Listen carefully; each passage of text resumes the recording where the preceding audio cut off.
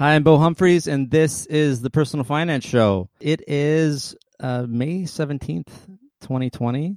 I'm doing live-ish shows now because I don't have time to edit. That's really the reason. But also, I'm back because of this pandemic that we're in, and I want to do shows and publish them on the same day so that we can be in touch with everybody as it's going on. It's not one of those things that this is an evergreen personal finance story, which I would normally be recording that we could listen to 5 years from now.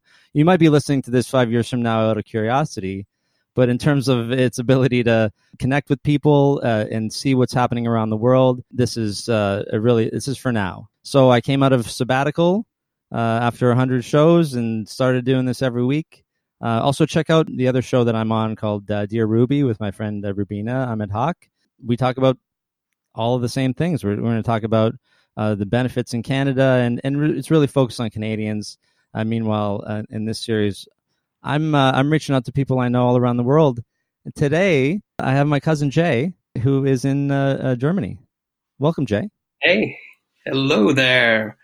Thanks for having me on. I really appreciate it. I love what you're doing here. I love that you're getting different perspectives from all over the globe, because we often get too centered on what we know in our own little bubble and read whatever's in the media, and it's good to hear it firsthand what is actually happening out there. Yes, this is precisely what, it's what I try to do on the regular show, is to give different perspectives, different stories so people can relate. You're it's funny, you're not German, but you are. Wait, are you German in background? Well, I forget. Swiss German is yeah, so that's your heritage, yeah, but yes. you weren't born in Germany. Yeah. But you're living there now. You were born in the States, right? Yeah, so I was born in Ohio and lived most of my life there. Moved to New York City, San Francisco, and then had the chance to transfer over to Amsterdam, of all places. And that's joined in 2012. I think it was when we first came over in January 2012. And you just have to start learning the European perspective on things. We moved then after about 3.5 years. We moved to London, and we were there for 2 years. And then I got this gig in Berlin, and thought, hey, why not? Berlin's a pretty cool spot. It's kind of the hub of startup community for Europe, and so came with a pretty big company. It's about a 10,000 person company, so it's not a startup at all. But the things are quite different in Germany. And we'll talk a bit about the kind of regulation and boxes that are established here, both socially and financially, that really make it quite different from any other country in Europe. And I want to comment on so many things you just said, but so your company is Here Technologies, right? Yeah. So Here Technologies, it's in 80% of the cars on the road, it's the navigation system. There's some sort, whether it's the map itself or some of the location intelligence. It's one of the largest mapping companies in the world, next to Google and TomTom and Apple and Esri. So you would it be right to describe you as a direct competitor to Google Maps then? Yes, you would be correct in saying that. Okay, yeah. So big company. Not, like you said, not a startup in that it's a huge size, but a startup in that it's not a 100-year-old bank, right? Yeah, well, it's been around for 50 odd years. Started Navtech in the States, and it's been kind of okay. Yeah, so it was bought by Microsoft for a while. It was Nokia for a while, Nokia Maps, and then it was bought out by the OEMs. And this will be a good point. So we're basically owned over 50% by the major German OEMs. And now, probably in end of May or beginning of June, we'll also ink the deal on Mitsubishi Corporation. So that's another massive international automotive manufacturer. And you can imagine over the past couple months what has happened in those industries, or that industry specifically, and all the supporting industries around it, especially here in the heartbeat of it, which is Germany. It has given us pause for sure as a company. And so we've had to react to that pretty swiftly and justly. Yes. So yeah, I want to get to how your work specifically. Can you just tell us what OEM is, just Oh, briefly? sorry. Yes, it's original equipment manufacturer, and it's kind of the catch-all phrase when you're talking about automotive. And so it is BMW, Daimler, Chrysler, Ford, all those, and the top three in Germany are our owners. And they pump this economy. 70% of this economy is automotive, and all the things that support it, from Siemens and um, you know just a ton of companies here. Berlin, All the big German names that we can recognize, yeah. basically.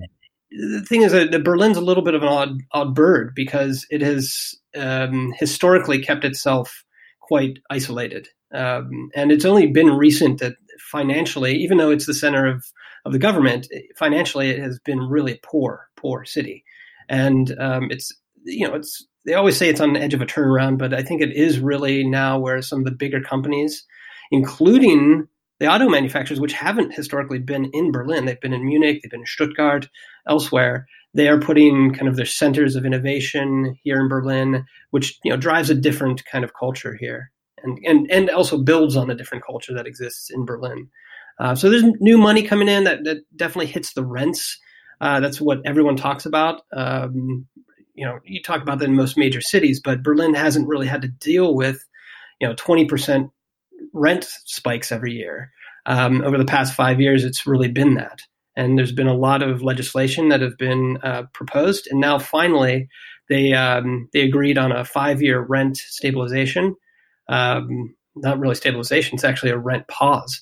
So you can see it all around town. Is that it changes what's being built and where it's being built and who's moving in, for sure. Okay, and so one of the things about you and Liz, Liz is my blood cousin, if you will, and you married into the family. Blood. Now we're blood now. Sounds really ominous, right? Yeah. You've always been willing to go where the actual I guess creative work is in terms of your in terms of where the opportunities are for you. Yeah. And that a lot of that has changed now. I just wanted to mention so Amsterdam, we visited you there, and then we didn't get to visit you in England, but the last time that we saw you was in Berlin, when you had just been forced out of England. That's right. A little sooner than you wanted. So you're not inexperienced when it comes to having to adapt to things, but you're also big travelers. So I want to how does that feel to would you still be going different countries every weekend as lately? Yes. So, well, not lately. Of course, everything's locked down. Can't No, get. sorry, I mean before lately. Yeah. Well, yeah. In fact, our last trip was mid-March back to London, and Yes. we had a lot of angst over whether to go or not. It definitely is now decided upon that March 12th was a pivot point in the UK for Corona, and so we were unfortunately right there. But it is part of our just who we are, defining ourselves as explorers here, and having the opportunity, and through Liz. Liz is a writer and an editor for some large travel magazines and books, North America Books, you might know of, and so that has been the way we've explored Europe and the world, is through her lens, and all these. The travel industry, how it's grown over the past 10 or 15 years, and really accelerated the new building of hotels, and how areas or regions or cities are really based on tourism economy, and it that's all paused for the moment. And what comes out the other side is under great dispute right now, and therefore what she's writing about and what how she has promoted people to travel in the past is got to be different, and that's definitely affected our now. We're very itchy about wanting to go someplace right now. I have dreams about it every night. Hudson, our son, who's 4 years old, says, "I want to go to the airport. I want to go to the airport. I want to go to a hotel room." He knows nothing but this, right? He does not know a life without travel. I I can't imagine, right? Because a lot of people are like, you're the opposite of what most people will do with a new kid is, sort of they usually hunker down and but you started right from the beginning, Yeah. taking him everywhere. 170 hotels around there, which leads to about 350 flights. His footprint, his carbon footprint is larger than most small countries. Seriously. I'm No, not I'm proud of it either. I'm just saying that it is something that is going to shape him, hopefully. well, And that's and you. This is the way you were living, and he came into that life, right? That's it's not you're not doing this specifically for him. This is just how you live, yeah, right? And that's we shouldn't change the way we live. I mean, you probably have this philosophy too. You shouldn't change the way we live for children, right? We that's should right. incorporate them into the life that we have, right? Agreed. Now you can decide. Would you want to me to put a link to his Instagram account or no? Is Yeah, that private? Is that private? no, it's not. So it's Hudson and Hotels, right? That's correct. Yeah, yeah, Yeah. Is that the tag too? Is that the username? that is correct. So Hashtag I'll put Hudson. that in if you want to see photos of for the last 3.5 years or so, or more, from the beginning. Well, you probably didn't travel right away, did you? I 2 months. forget. He was 2 months Two old. months. He went to Italy and saw some art on a lake in Italy after the first 2 months. Awesome. So yeah, that's great. Just because it's a perfect. You can see all the places that he's been, give or take, right? Yep. So it just sort of it's a good representative of the life that you've been living, and so people can understand what you mean when you say you're itching. And it's not just like everybody who's like, oh, I want to be able to go on my annual vacation. It's very different for you and Liz, right? And then Liz, of course, needs to go places to be able to write about them, right? Yeah, and that has been her principles all through it. There's a lot of writers out there who just don't travel, they don't go places. They rely on TripAdvisor or whatever to get their resource. That's their Okay. resource online, and so she Oh, feels that it is kind of cheating the system if you're doing that. And so having the ability to travel to Lake Como, why not do that?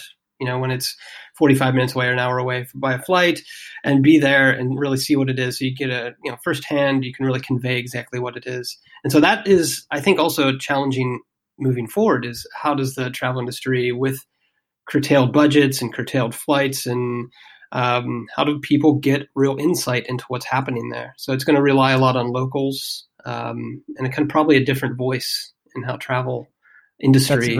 really interesting idea, right? Because like you said, there's going to be pivoting there. But yeah, is it her connecting with somebody local and then getting it's like getting the reports. It's like having a virtual you there. So that you're saying that's a possibility of the way that it's going to go. But also maybe your technology, and future, say, virtual reality or augmented reality technology could come into play too, where maybe we could go and experience things in the future. Yeah. True, true, true, true. Yeah, all this stuff, the technology thing, technology thing. Well, you saw it immediately after the kind of the spike in COVID excitement 2 months ago. That most companies they just jumped all over it and said, "Hey, let's just do hackathons. Let's take our technology, our core technology, and see how we can do good for this moment of Corona." And for us, it was we're about locations. It's about contact tracing. It's about local deliveries and transport and logistics and all these things that came to bear when Corona hit. We said, all right, let's get hundreds of people or thousands of developers and put their brains to it and do these hackathons. And then we were one of dozens, if not tens of dozens, of these hackathons that immediately happened right then. And what we've seen come out of it is obviously a kind of a natural filtering of ideas and what's going to really hit in the market. But it also is starting to really it's starting to pivot towards the future. Like, so transport and logistics, for instance, kind of this no touch delivery stuff. Mm-hmm. And also how do you enable not just the DHLs of the world or the or the FedExes of the world, but you enable kind of maybe smaller communities of delivery, matching goods and services with individuals who can't be as mobile as they were in the past. And so, we're starting to look at that and say, well, okay, that's going to be 6 months from now, 18 months from now, 2 years from now. And we're starting to plan for that now. So we're already starting as a company, starting to pivot for what the future is, even though we're so far from being out of this. I think businesses are trying to be as resilient as possible in this time. So on that note, I do want to go back. I want to come back to where you are with your work and personal finances. But I do want to know, where were you when all the lockdown happened? Were you back in Germany? Yes. Okay, so you were back home, and then how did that go? Are you still going into work, or are you working remotely?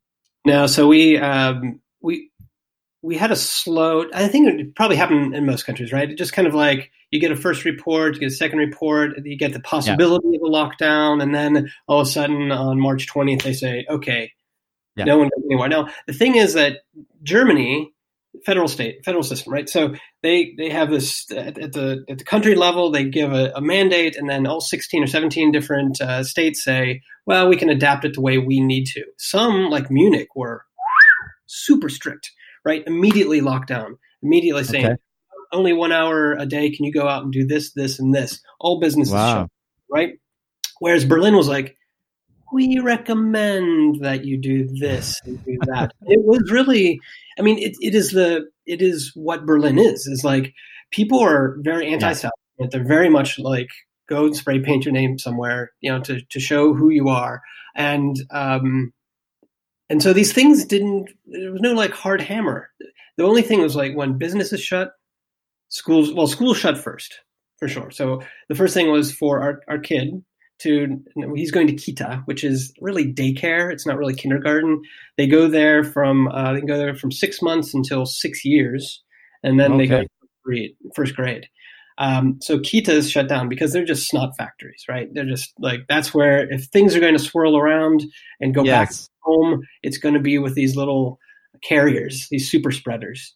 And so that shut down first. And then businesses, some businesses, not all, because our company still has we have a campus of about 1,000 people, and we have 5 buildings, and they still have 1 building open that you can go to, and they've had it open the whole time, extra cleaning. But once the company made remote happen, or kind of the default, everyone took advantage of that, and so you really only had like literally half a dozen people in our office who would come in because they didn't have any other opportunity, right? They're not, we are fortunate to have an extra room, but some people don't have extra rooms where their kids aren't screaming, right? Yeah, there's a lot of privilege being talked about these days where someone might post, well, just, if someone has COVID in the house, just put them in the extra bedroom with the extra bathroom, and everyone's like minds are exploding. Like, what? Like, where is that in my bachelor apartment, right? Where the two of us live. So it is good to acknowledge that not everybody, even like you said, in your company, even, which I'm assuming pays well, they just they don't live that way. They don't necessarily live in a larger place for whatever reason, right? Yep. Yeah, and so immediately the remote thing. Oh, I have to also preface that because our company is in 120 countries, sales teams here, sales teams there, we have been a lot remote, right? We've done a lot of our work. Now, and so it was more about formalizing that and finding tools and stuff that work better, not necessarily Zoom, but relying more on WebEx, and we're doing this thing called Miro, which is more of a collaborative workboard. So those kind of things came into play much quicker. And probably by the beginning of April, we were rolling along pretty well as a company. Now, what I found is that there was an immediate panic of like people trying to figure out their work-life balance, and the kids are at home, and then it kind of plateaued, and people are like, okay, I got this. And what I'm finding now, which is 2 months in, that people are going through another kind of moment of crisis, right? They're like, how long is this going to go on? And what was working last week is not working today. Like whether their cadence or something is changing. I'm having a lot more of my employees come in saying, I've got to change. I've got to work late at night, or I've got to like switch off with my wife or something. There's just a different type of stress that is coming in, that's compressing things a little bit. Yeah, I've already had conversation, preliminary conversations because, Kayla's back in virtual med school, right? They pulled her out of the clinical setting at the same day the daycare was ended. So that the timing worked out well. And then they had a little bit of a break, but then they figured out how to do it online. And her workload is still quite heavy. She can move things around, but there are times when she has to do an exam or this or that where I need to be able to move my counseling appointments. I chose a job where I meet with people all day, so it's not they're all scheduled appointments and they're mandatory appointments that we have to check off and file with the government. So it's not something that can be like, okay, let's I'll do it when I have time at 10 p.m. Right.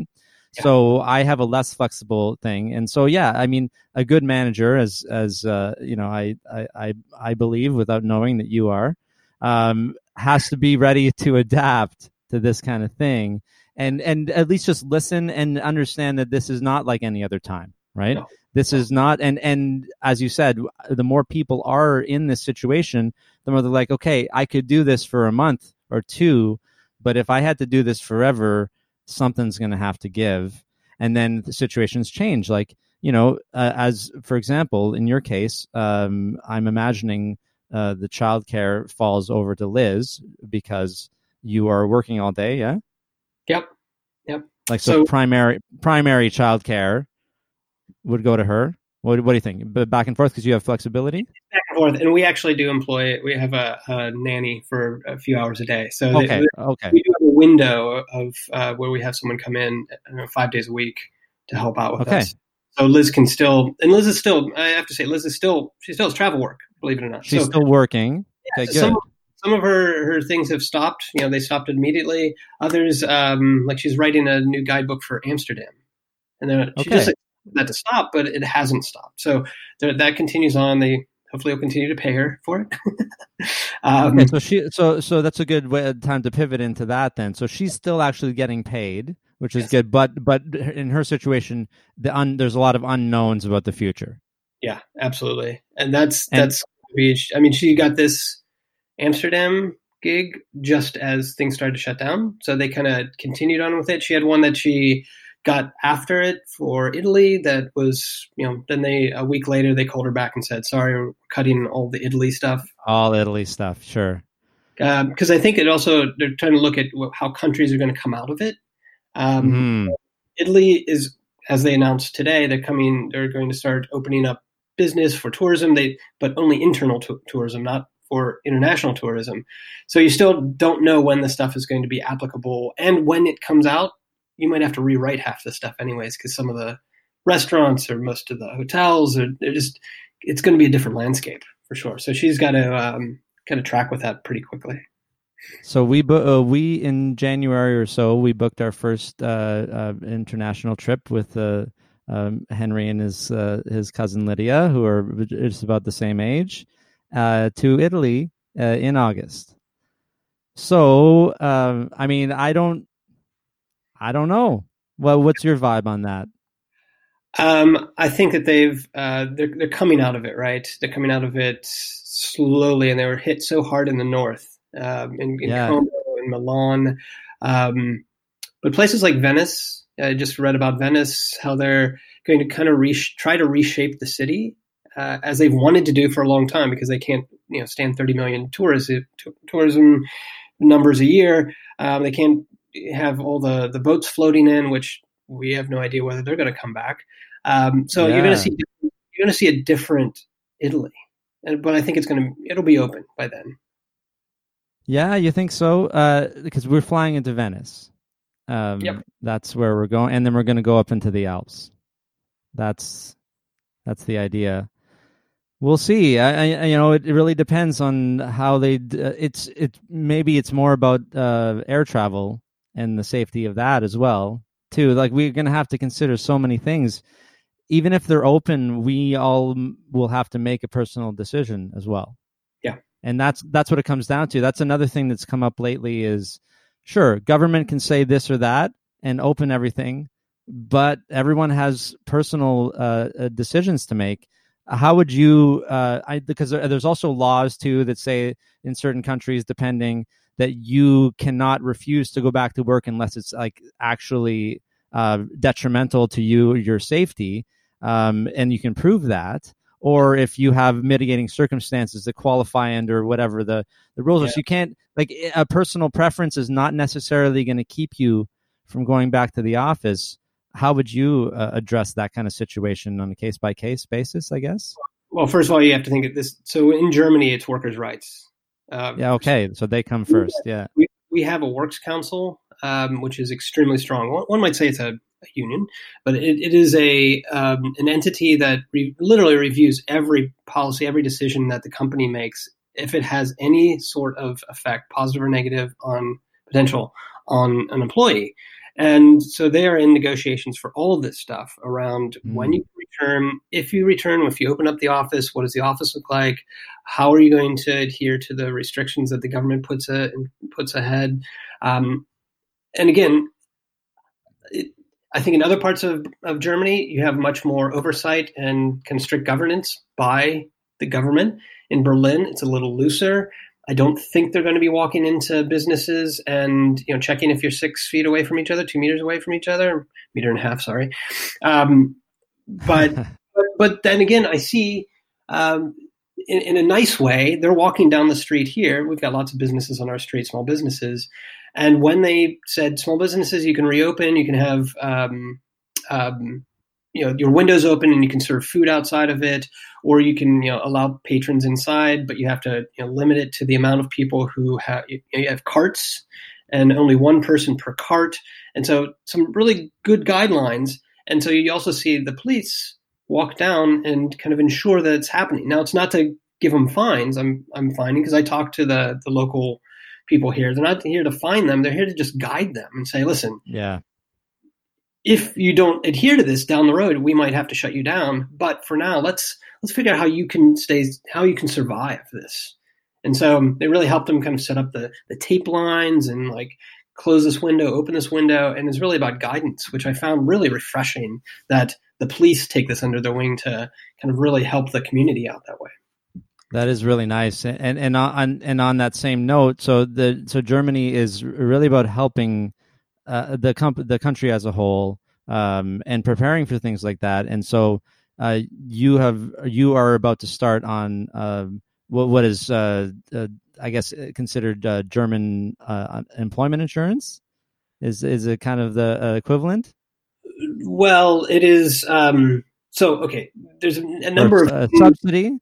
There's a number of things that they're doing in order to mitigate the situation. So immediately, because it's a huge freelancer population, huge small business population, and specifically, the city of Berlin said, we've got a pot of money.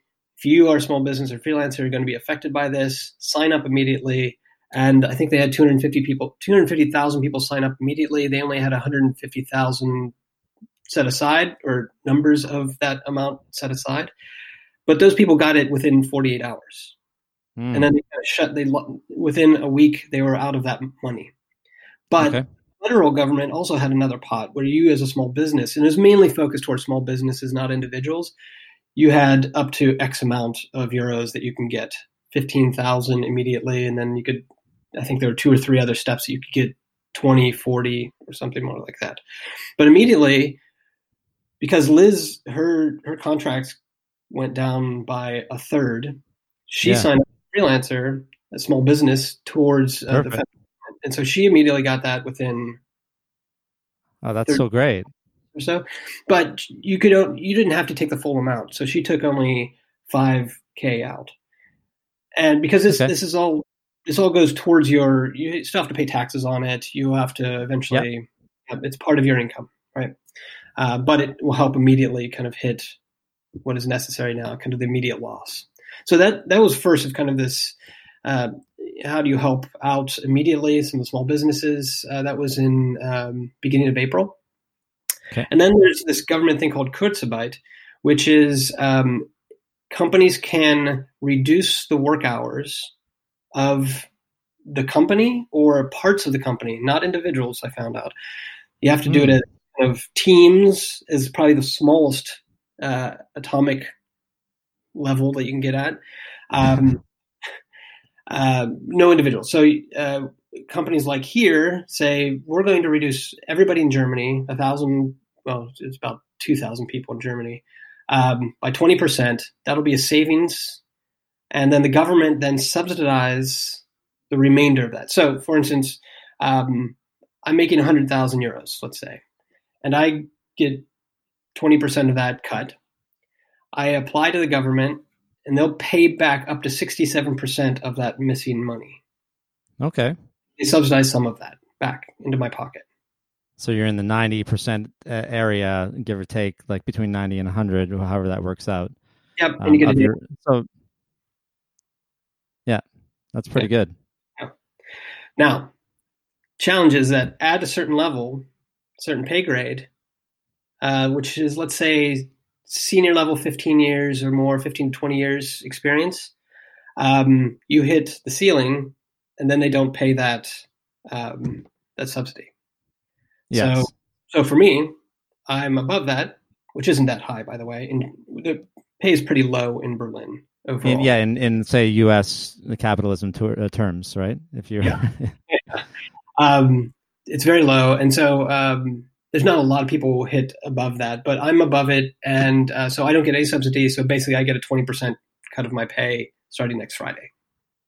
Okay, and so again, we should acknowledge there's privilege here, but also you have built a life around this income, right? As well. Yep. But on top of that, are you saving lots of money by not traveling? This is an interesting point, because Liz, based on the way she travels, she gets a lot of stuff complimentary, just simply because. I guess so, yeah. Okay. Right? So, yes, we are saving money, but not huge amounts of money. The amount that we travel and the amount that we have to pay for it is not in balance, right? Interesting. So so it's not like we're all of a sudden flush with 25 more into our savings account or anything. And it's also a lot less expensive to travel within the EU when you're in it, right? Yes. Than it is for us to get there, and all that kind of stuff too. So basically, are you having to just sort of revisit your finances a little bit just for the short term? Definitely, and it's I think what we're also seeing is a bit of inflation. That's immediate inflation when it comes to staples around here. So fruit and vegetables, I definitely have seen gone up 20%. Okay, wow. Kind of the standard stuff that have flown off the shelves here. I haven't really noticed in the big grocery stores whether I could compare whether it's gone up 15 cents here or 25 cents here. But I definitely see that businesses that I frequent here, that they've repriced everything, and definitely fruit and vegetables and milk have gone up €1 or even €2 in the past couple of weeks. So all of our expenses are rising just a little bit, right? And that's some concern too, for sure, of how we're going to do that. The rent's not going to go up. I know that in the next 4 years, which is good to know. It's nice to know. Yeah. Yeah.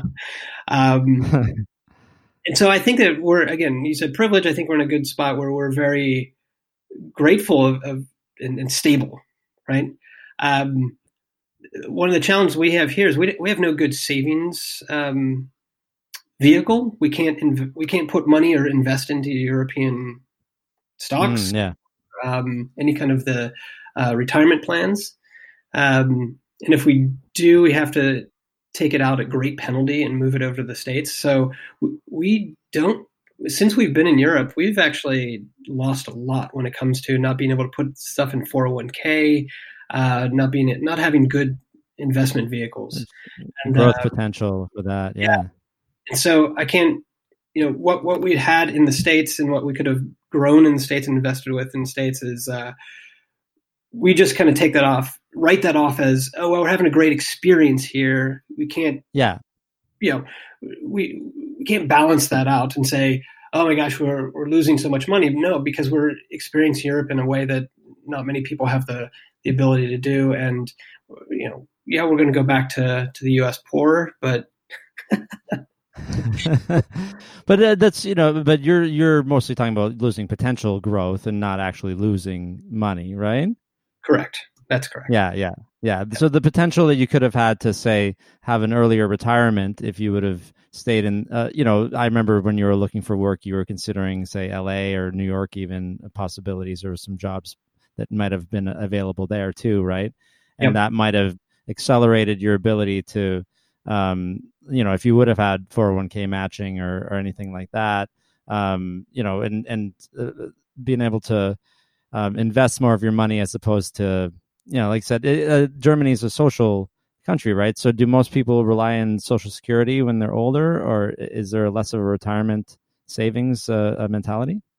No, it's huge social retirement. So everyone expects that they're going to be They're just going to set take care of.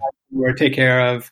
One thing that I have to take note of, and most people don't consider that, is that the healthcare is quite expensive here on top of what they take out of. So I get Okay, about really? 47% for taxes taken out of my pay, Yeah, high and then taxes. Yeah. on top of that, I pay more for healthcare. And then Liz, because she's a freelancer, pays more on top of that. So she overall is paying about 55% of her wage towards the government. And that's Okay. it's pretty hard here. And not for that much benefit, honestly.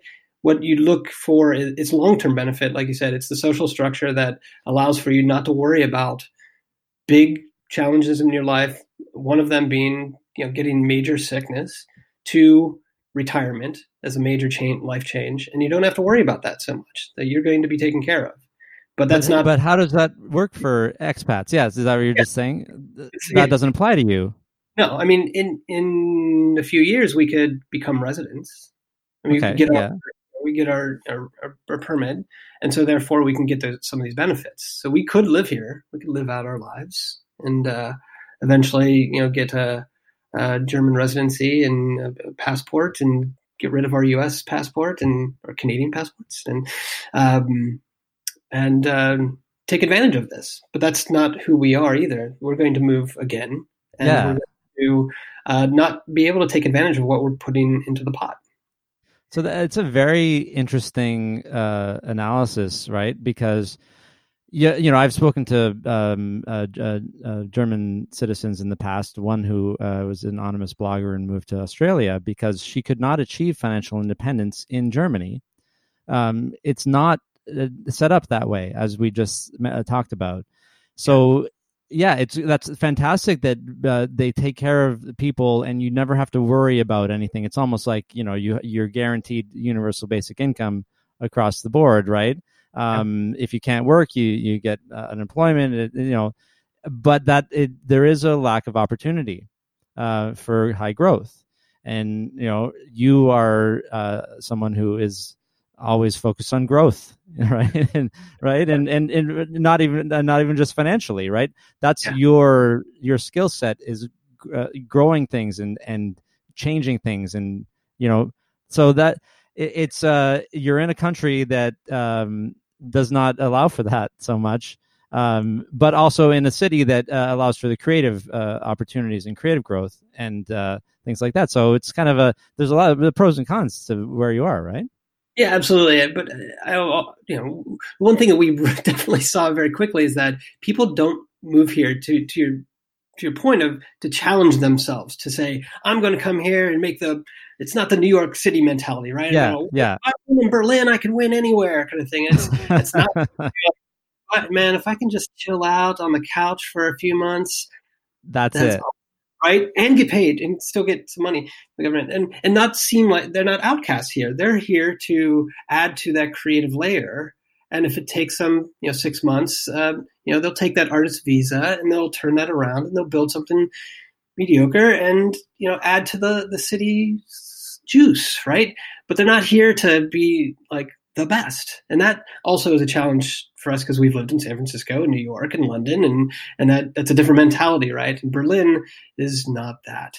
And the financial system and social structure is set up in a way that that's not why people move here at all. It's Bohemia, It is. right? Yeah. Yeah, like that. Whenever somebody, like, if you think of La Vie Boheme, right? That's the idea is, right? You go and you live in a cheap loft, and you're good, right? And you can be creative, and you don't have to worry so much, about every day is a grind. Yeah. And yeah, that is good for, like you said, this is a great experience in your life, not something you plan on doing for the rest of your life. No, not at all. But you're in the you're in the technological progress part of that, within Bohemia, which is also very interesting. To have that superimposed. So, but you have the apartment and it's still in New York. We do. We're just Yeah. renegotiating that that rent. That keeps Yeah. Any going. challenges? What's the current challenge with that in the pandemic? That our subletters don't want to pay anymore. We have to raise the rent because our landlord has raised the rent, but they don't want to. Okay. And so how do you go back? We've even gone back to our landlord and said, "Hey, here's the situation. This guy works at a hospital. He's not quite sure what's going to happen." Da da da. And the landlord's like, "Listen, I'm not categorized as a small business. I don't get any government support in this moment." And so therefore, I'm getting hit just as hard as anybody else. So I can reduce your rent for a couple months, but I can't do it permanently. And so that's a challenge for us. We want to hold on and have something to go back to in New York. It kind of glues us to New York a little bit. But Yeah. I don't know how much longer we can do it. And that's, again, other challenges where with people where something could have been managed maybe quite easily before. Things are just coming up like this, right? If somebody was Airbnb-ing, which you were doing at some point maybe in the past, or did you ever actually even settle on doing that ever? Yeah, we did it. We did it for about a year, and it was the worst experience ever to be a Airbnb owner. Right, and so imagine if you were in that situation where you were still doing that and that dried up. Now you're having to still cover the rent on this, right? Yeah. While getting a 20% pay cut, right? Even acknowledging privilege and all this, we all set up lives that we don't expect to change by 40%, let's say, all at once. So no matter, whether it's basic survival or whatever, there's always an adjustment period that we would expect if something were to change that's that huge. So, we can speak in relativity, but if everyone is affected by this in whatever way or another, right? It's about, we didn't have the time to make arrangements for a lot of these things that happened. Yeah, and like you said, we are lucky to have a bit of a comfort zone that allows us to have choice, and that many people just don't have. Whether it's here or New York or middle of the country or around the globe, we have a lot of choice still. It's just we have to, as many people do, we have to start looking long term, and these crises. While we have to look at every day and how we're going to get through, childcare and how am I going to get out to the grocery store and get my hair cut and all these things, but we really have to turn our eyes towards the longer term and see how we come out of this in a different way. And do we need the money and need the growth that we expected before? Is capitalism the way of the world? Is that machine really at this moment broken, or are we going to go back into the same groove that we were before? I'm seeing on Twitter a lot is everyone's talking about let's go back to normal, and then they go on and list all of the normal things that we did which were terrible. So yeah, do we want to go back to a lot of the things that led to people being in the situation where paycheck to paycheck this has destroyed them, right? And people who are highly leveraged took out a home equity line of credits on their first residence to get an Airbnb rental, and now they're decimated. Do we want to go back to that, or is this going to teach us to, Berlin's got not a bad idea going on there, right? Let's take care of our own, right? Yeah. The concept of universal basic income is coming up a lot, especially when talking about the U.S. And it's like spend $1 trillion to send people $1,200, which might help them for a month or even half a month. We're not going to go ahead and comment on that because, of course, I'm terrible at talking about politics. But it's just, just to think about the options out there. And this is all just jogging. Hopefully, a lot of people are thinking more about planning for the future. I'm a big fan of mindfulness and power of now and things like that. But when it comes to money, we have to think a little bit about the future, at least, right? And this is waking that up in a lot of people. Yeah, and it's those areas that keep coming back around, universal healthcare, and understanding that a big hit on your health isn't going to be a big hit on your family financially. I think a huge burden. Childcare, I think, is huge. I mean, these are things that we are very close to right now, and I think that countries like Germany have. While I don't agree with a lot of the ways that they have it, structured or unstructured, as it will, not getting a kid into first grade until 6, things like that. It's still a U.S. mindset for me. I'm like, go, go, go, go. Kid needs to start reading. But at the same time, right. they like it. They support their kids and they support their families and they support single mothers, and they, that there's not the stress that comes along with having a kid. I mean, it's still there, but it's not so overwhelming that that's all you can think about is how am I going to feed my kid tomorrow? It doesn't happen. Right. It doesn't happen. So yeah, maybe there'll be a more of a global shift to, sort of the midway where Canada is. We're kind of a good balance. I feel sometimes when we look at the world, right? Like the social limitations of Germany and the capitalistic side of the U.S. with no free healthcare. There's the balance is not a bad thing, and it's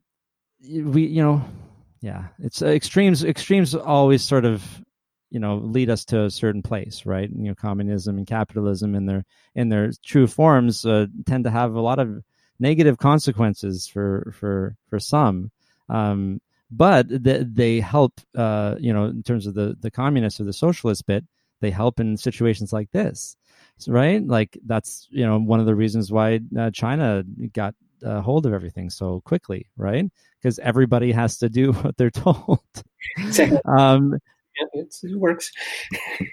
Yeah, right. I mean, the obviously there's pros and cons to all this, but you can see the two sides of it. It's like we're having this is a global experiment right now, really, isn't it?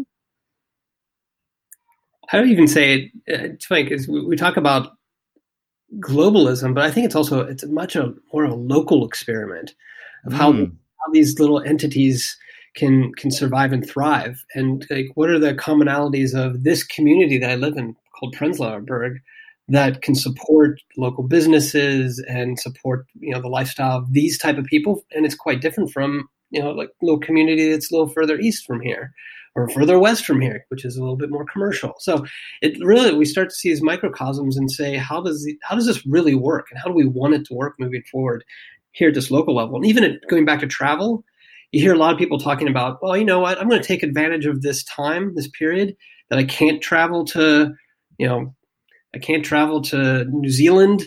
I'm going to drive to the Spreewald, or I'm going to go to the Alps. I'm going to, spend my summer within 200-kilometer radius of this place, sure, doing things and supporting the communities and seeing things that I haven't before, and maybe that changes the way people perceive where they live and how they love or don't love where they are, right? Like you said, at the moment, where am I, and how can I really explore that even more? So I think it's an extremely compelling moment for people to change their views on their local space, not just globalism. Well, I love that, and it's a perfect place to end this today. it's very inspiring, right? Because the world is repairing itself as we see, right? Because we're not the fossil fuels and everything that's happening is not like we're not polluting as much as we were, and we can see the effects, right? No one would have agreed to, hey, let's all take a couple of months off and see how the effect on the earth, but it's happened, and so yeah, more local with the option for global, but not trying to accelerate it at the price of the planet being destroyed. There's a lot of interesting topics to discuss going forward, and how the new normal is going to come about. So, well, thanks so much for joining me today, Jay. I'm glad we could do this. Yeah, I appreciate the call. I'm glad we had a chance to speak. All right. So I will be back next week. As next week, I think we're going to have someone local to talk about all the alphabet soup of benefits in Canada, all of the different categories of benefits that we have that may or may not be helping. That maybe some people are still falling through the cracks. It's good to talk about those things, just to sort of. It's almost like a translation episode. What is this and who is it for? Do I qualify? How long is it going to last? Nobody knows with a lot of these things. So we'll find out. And but until next week, stay safe.